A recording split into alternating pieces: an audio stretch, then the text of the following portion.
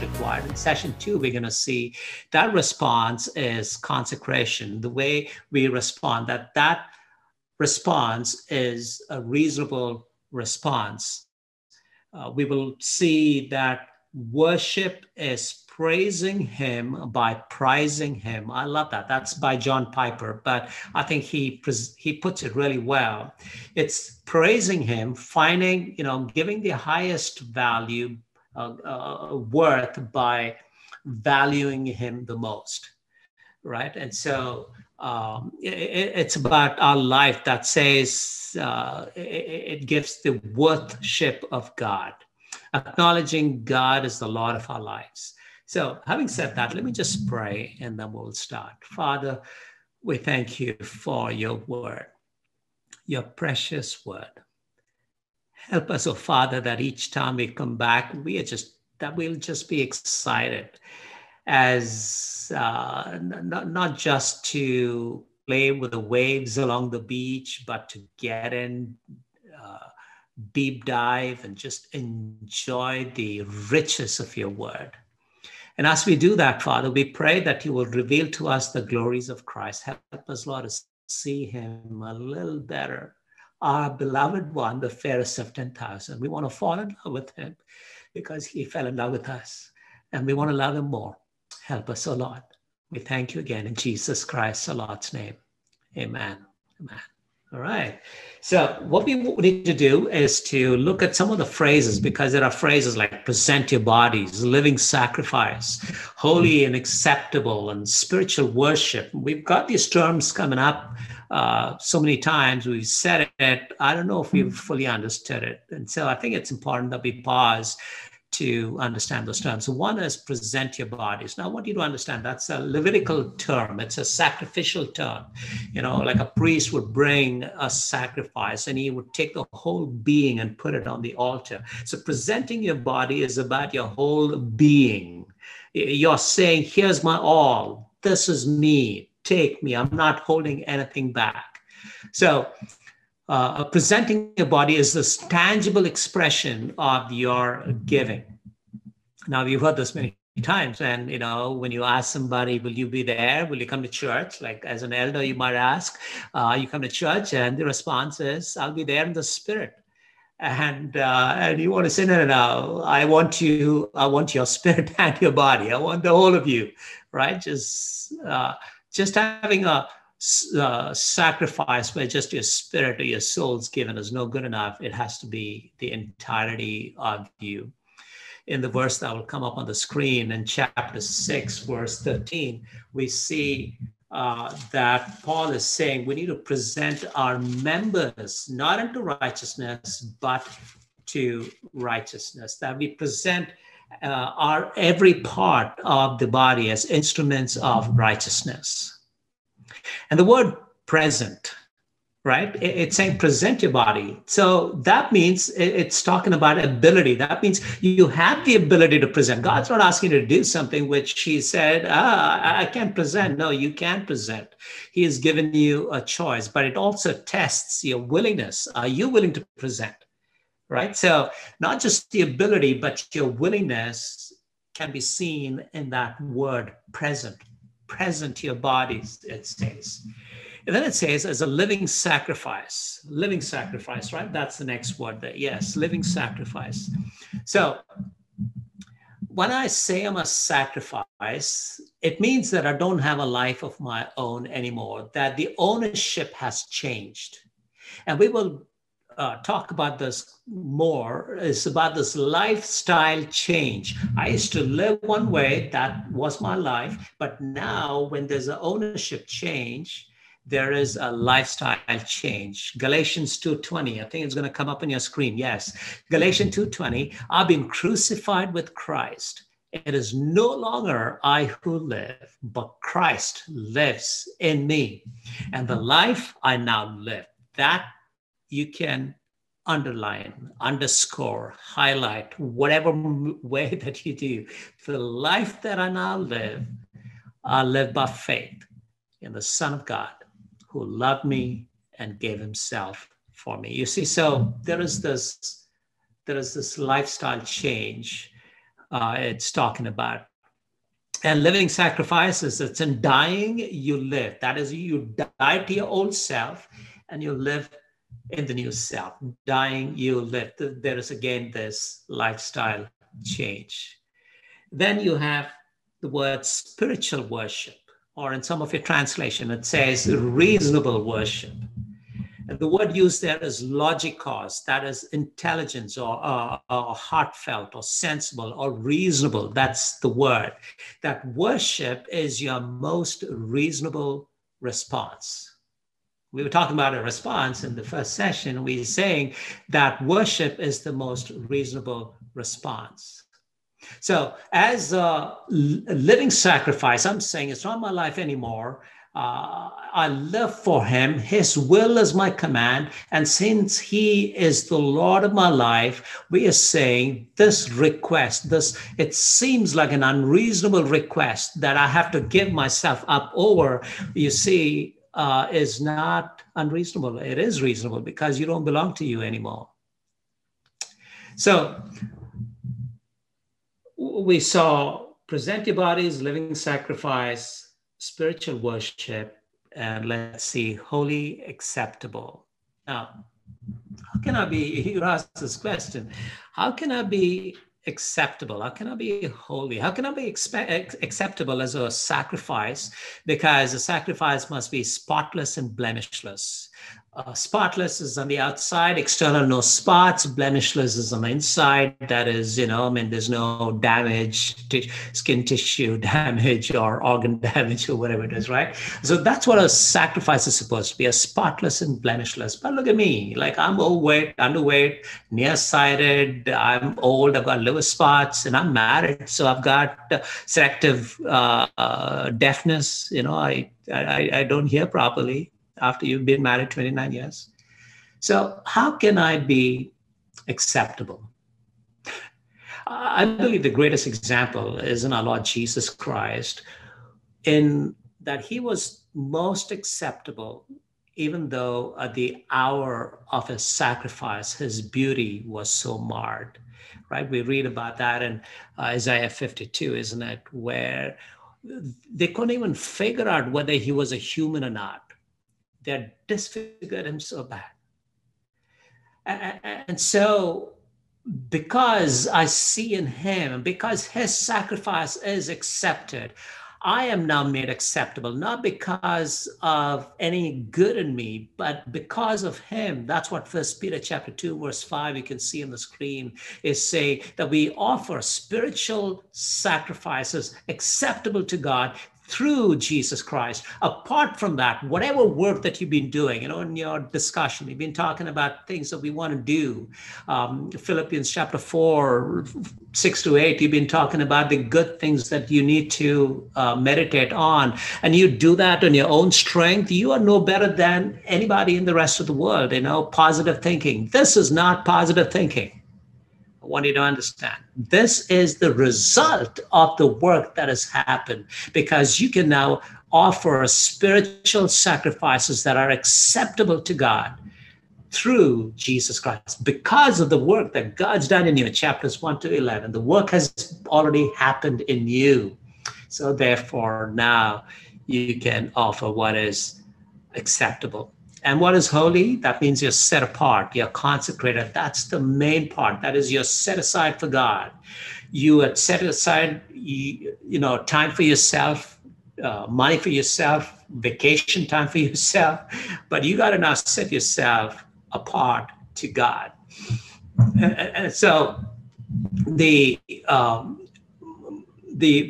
body that is given itself completely to God is or a self that is, or a whole of you that is given completely to God, is what we are talking about here, consecration.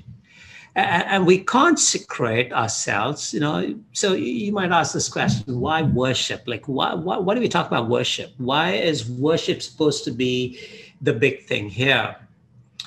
Because we are designed for worship. Isaiah 43:21 says this, that people whom I have formed for myself to declare my praise. I mean, there are other verses, but you have been designed as a worshiper. That's what you are. That's your purpose. That was why you were created. And so worship of God then therefore becomes a reasonable response, since you're designed as worshipers. Your best thing when you hit your potential as a worshiper, you are doing what is right. So because we have a flip side to it, right? Because we are designed as a worshiper, we cannot but worship. We always worship, and we worship what we value most, right? Get that? You're excited most about what you like most. You want the front row seats to something that's more exciting. I don't know if you go to IPL or whatever it is, right? But you want to be right up there in the box, in the gallery. So what excites you is where the worship happens, or the worship happens, right? And so that reveals our true love. What we love most is what we worship most.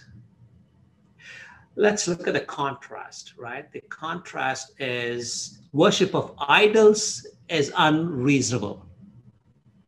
So in trying to understand this, why worship is reasonable, worship God is spend just a little time on why worship of idols is unreasonable and how this worship of idols creeps in very quickly.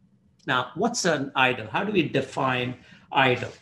We define idol by saying anything that is more fundamental than God. Idolatry is valuing anything more precious than God. Anything in which our joy rests. When we get it, we're most excited about it. When we don't get it, when we lose it, we are most sour. That can reveal what your idol is. So let me give you some examples, some obvious ones and some otherwise. One is the worship of I. I worship myself. You might worship yourself, whether we like it or not.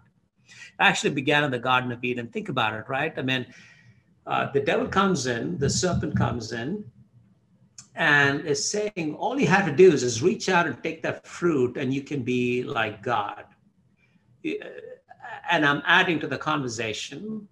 And the serpent may have even said, look around, nobody is made in the image of God. You alone are made in the image of God. There's something special about you, and you're just one step away from becoming God.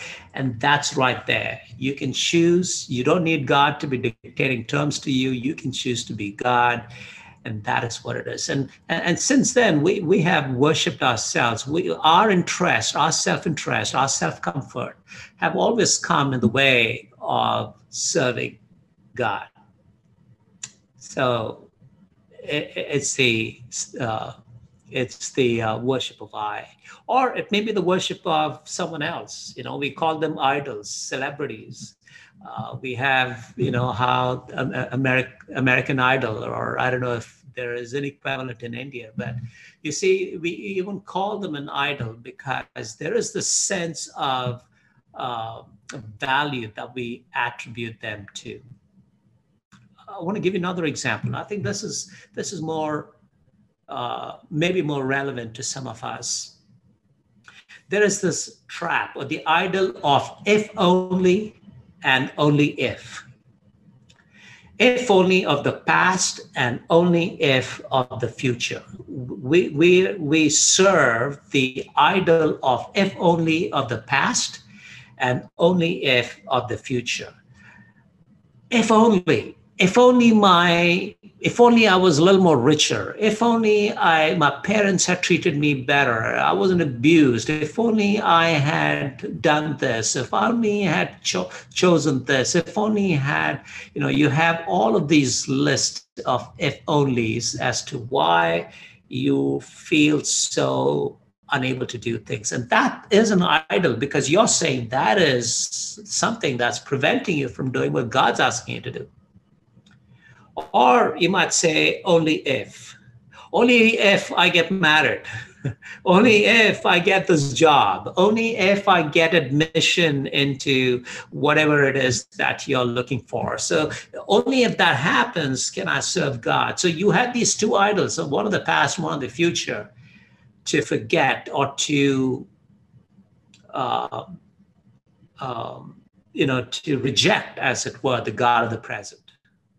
And so we need to be careful about how these idols can seep into our lives. I want to give you three reasons why these idols, you to be careful about these idols. All right, three reasons. One is idols are deceptive. We got that there, right? Idols are deceptive. The sequence is wrong, but I'll go through that. Okay, one is idols are deceptive. You don't even know you have an idol. That's why it's deceptive. You think they will save you, but they actually enslave you. So make sure that you're not deceived when you say you don't have an idol. Second, the idols are dangerous. They're dangerous because they appear to be harmless, but they exert great power. We see that in Isaiah 40:20. Oh, it doesn't have any real power, all right? It's too impoverished. It will rot. The idols not new. It doesn't have any real power. But when you look at Jeremiah 2:25, it says it exercises great power and control over you. So there's two contrasts, right? You have Isaiah 40:20, Jeremiah 2:25. It shows you how deceptive and dangerous idols can be.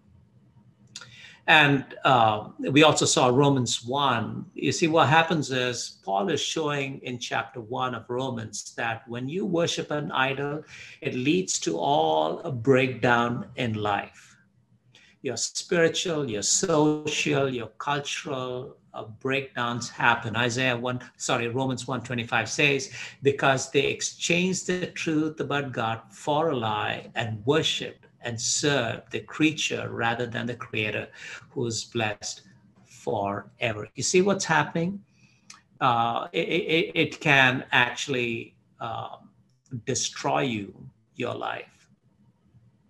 Because it's designed, that's the third one, it's designed to make you sin. I want you to understand, idolatry is not one sin among the many, but it's the main reason why we sin. Martin Luther, if you want to read up, he writes an exposition on the Ten Commandments. And he says that every violation of the Ten Commandments was first a violation of the first commandment, which is not to have idols or graven images. Every violation of the Ten Commandments. So if you take a lie, why do I lie? Because I value something and I'm attributing that, and I'm protecting that by lying instead of honoring God. If I steal, I've said that's more valuable than God himself. So what we have to do is we have to consecrate ourselves. We are saying, I'm saying not me, but I'm going to give myself to God, because I cannot serve two masters. We read that in Matthew chapter 6, isn't it? We cannot serve two masters. We think, we can play this game for a while. Oh, I'm just too young. I just have to get into college. But once I settle down, then I'll give myself. We always push it to the future. And that again becomes your idol. You become your own idol because you've got your own priority. You haven't been gripped by the mercies of God. You haven't fully understood what you are losing, what you are choosing as opposed to what God is giving you. All right. So what do? How do I handle this? I'm saying there are two steps that we can do. One is recognize, and the other is destroy. We got to recognize the idol, and then we got to destroy the idol. Two steps, right? Let me just walk you through that. First, how do you recognize the idol? Now, there are two levels of idols. I know some of you have been doing this session the counterfeit idols, if I'm not mistaken.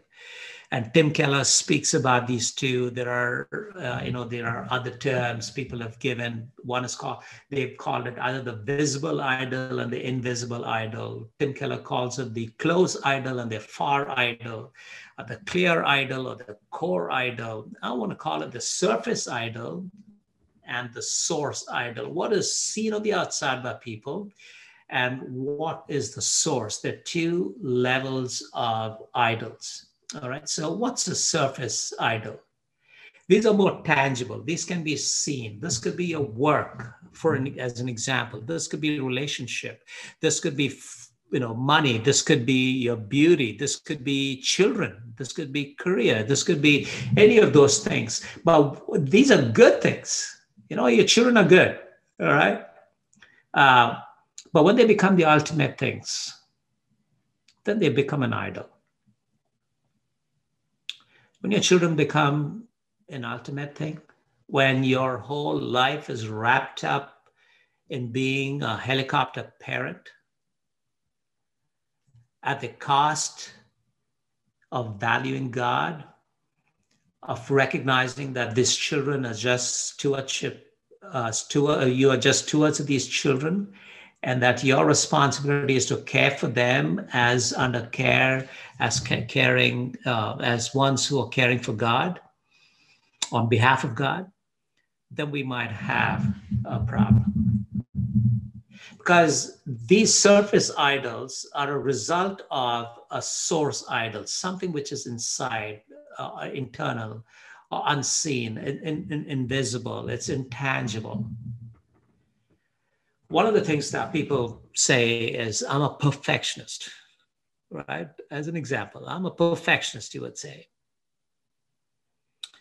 I think that stems from, that could not, I'm not saying all cases, but that could stem from a source idol. Because what can be seen as a strength, that you have a perfectionist who you can give a job, that work will be done well, but if that person takes the source of that perfectionism is because they want control. They want to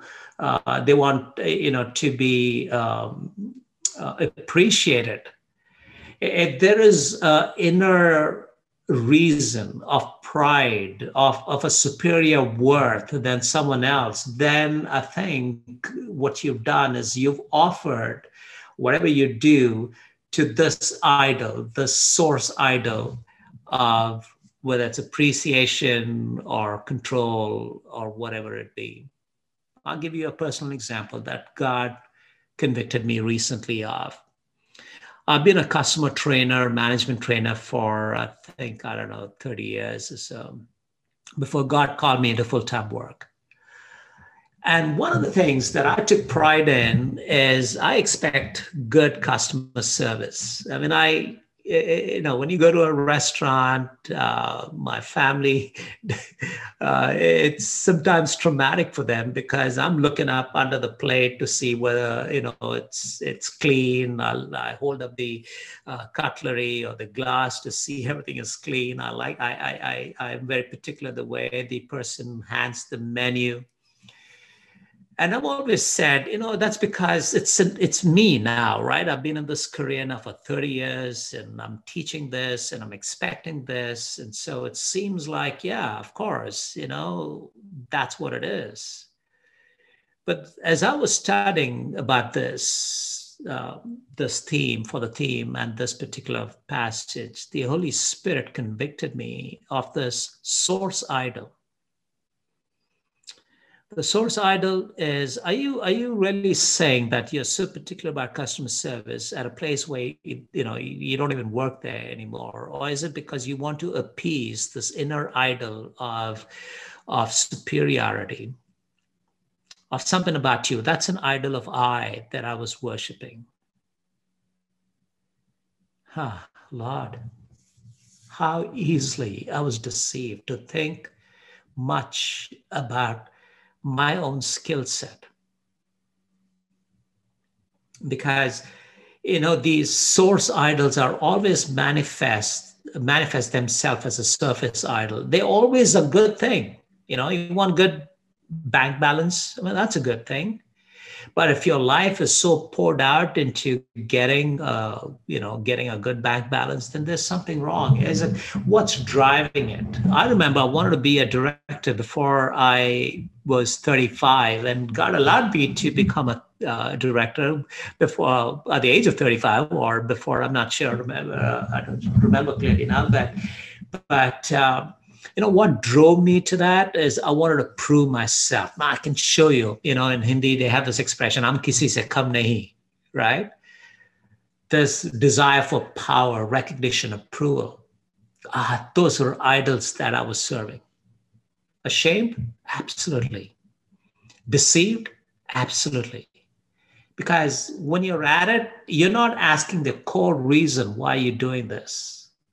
And that worship is not to God. If it is not for his glory, if you haven't consecrated yourself, like becoming a director is not wrong. I mean, I would love for many of our brothers and sisters to rise up in their careers. You know why? Because you are able to influence those levels of people who have never heard the gospel. God might place you in places where you can be of good influence. So don't get me wrong. It's not about the career options, but about the intent with which we choose those career options. Who are we serving? That's the question I want to ask you. And you could text me some of these source idols. You can text me privately if you want, some of these source idols that you are battling with, because these are deceptive, they're destructive, and they're designed to make you sin. And so we got to recognize this, right? But how do I recognize it? That's the question. I mean, we said, yeah, those are the two kinds. Those are the types of idols. How do I recognize it? One easy way to recognize it is, who's getting the ultimate glory? That's the question. Who's getting the ultimate glory? We have that point here. Check. Who is getting the ultimate glory? Is there a mistaken priority? Are you like the wedding photographer who is supposed to take the photographs of the bride and the groom? I don't know if you have some horror stories like that of wedding photographers who've taken photographs of the food, of the decor, of the place, of everything else, but have forgotten to take photographs of the bride and of the groom. A mistaken priority. Do you crave for limelight? Do you just glow and relish when there is such appreciation and praise comes to you? Because if you are overly caught up in this need for glory, it's time to get off the stage, because you have become the idol in a way that you don't want to. The question that has come up on the screen as a text to me is OCD an idol? My brother, my sister, whoever asked you this, OCD can be. We live in a sinful body, right? And so there are aspects of it which are medical, but there are aspects of it which we contribute to. OCD, like anxiety, is so it's so medical and also something which we contribute to. That if you have any of those, it'd be good to go meet somebody and talk about this. But if it is just pride in taking OCD, if it is just pride in showing yourself being anxious, then that's an idol. If it's not a medical issue. And so I hope you see the difference. The second one, so that is what it leads up to, right? The second one is, ask someone who's an accountability partner. You got 2x2s, right? Or someone who's fair and objective, not someone who will destroy you, but who will help you understand. Ask that person, when my idol is not offered or appeased, do I get angry unreasonably? Do I get stressed up? Do I get upset? Do I get sad? Do I get fearful? If there is an unreasonable response, when the way I think I need to do things, that's the offering that you're giving to the idol. When the idol is not appeased, when you haven't offered to the idol, would that make you, fearful or angry or anxious, overly anxious? Let somebody hold up a mirror to you. That's a good way to recognize. And so now we have to destroy. And this is important. How do I destroy? The two ways is repent and to rejoice. There are too many texts, two more texts. Let me, over independence or fear of dependence on others. That's true too. That's true too. We are, we take pride in being independent. We just ourselves, and I don't trust people, and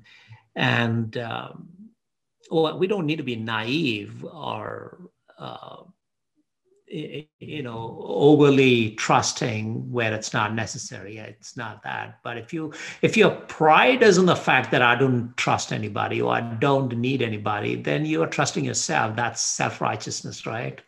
Is how I can see. But I don't know the entire picture of the question that you're asking, but that's a good question to ask yourself. So how do we destroy these idols?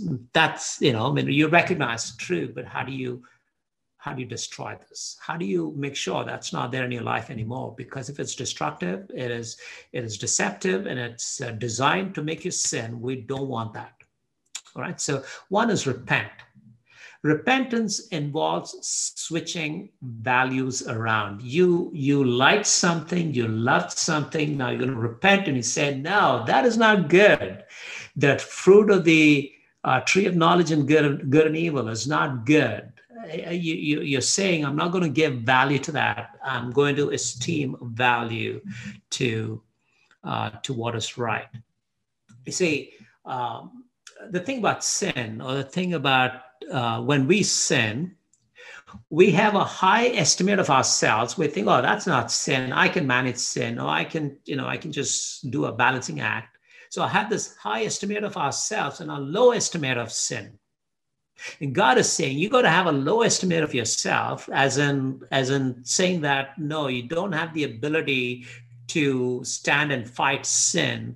It doesn't say resist sin. It says flee from sin. So when you see sin, you got to run. And so a low estimate of your ability to fight sin, but a high estimate of sin, saying that any little thing that you feel is against God, and I'm going to run from that. That's what repentance is. Repentance is agreeing with God. That what God says in his word, you use the same yardstick. You don't rationalize. You use the same yardstick as the scripture when you define sin, right? And so repentance. But repentance alone is not enough. You see, when you repent without rejoicing, what is happening is you're saying, I don't want this, but my love is not changed. I'm still loving the old thing. And so there's regret. There is,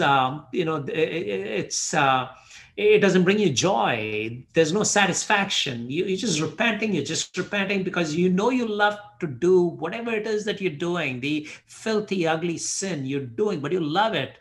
You're only repenting without turning away, without rejecting value, without saying, I hate it, I don't want it.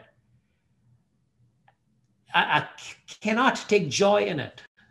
You have to move towards getting joy in what is God. But if you just take joy and no repentance, that is fake and that is shallow. I want you to understand. Oh, God is good. God is good. You raise your hand, you clap your hands. I don't know what you do when you worship. You just want to show yourself as a very rejoicing person, but you haven't repented of your sin. That is fake. That is terrible. That's not going to help. So you have to repent and you have to rejoice. So the second we're saying is rejoice. Rejoicing, as Augustine calls it, he says it's the right ordering of your love. the right ordering of your love. You used to love something which is wrong, but now you're saying, I'm not going to love that. I'm going to love the right thing. You see, in the Garden of Eden, what Adam and Eve were saying is that I'm going to love this ability to choose. I'm going to be the moral compass to decide what is right and wrong. And they loved that. They desired it. They saw it was good. We are saying that is not good. I'm going to say what God calls good, good. What God calls bad, I'm going to call it bad. That's the right ordering of love. And so when you rejoice in Christ, that's your true worship. You praise him by prizing him. You got to prize him. You see how this worship comes back. It's about what you value is what you worship. So when we say we struggle, it's because we love something else. We have to say, I cannot love that. I just cannot love that. I'm going to love God. I want to think this over, right? There is Gary Thomas in his book, Seeking the Face of God. He says, Christian health is not defined by how happy we are or how prosperous and healthy we are. It is also not defined by how many people you brought to the Lord in this last year.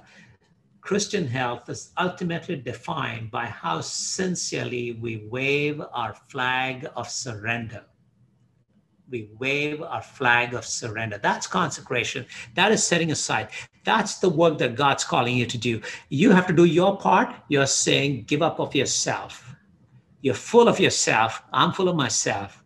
And we have to lay that aside and say, God, you take over. You fill me. I want to be consecrated to you. I want to bring me to the altar. I want you to bring you to the altar.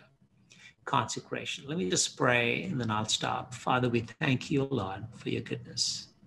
Thank you for all that you've been to us. Help us, Lord, to understand a little more what consecration and worship means and how this progression of how wonderfully your word has been laid becomes clearer in our minds. So help us, God, as to live that Galatians 2:20 life for your glory alone. In Jesus Christ, amen.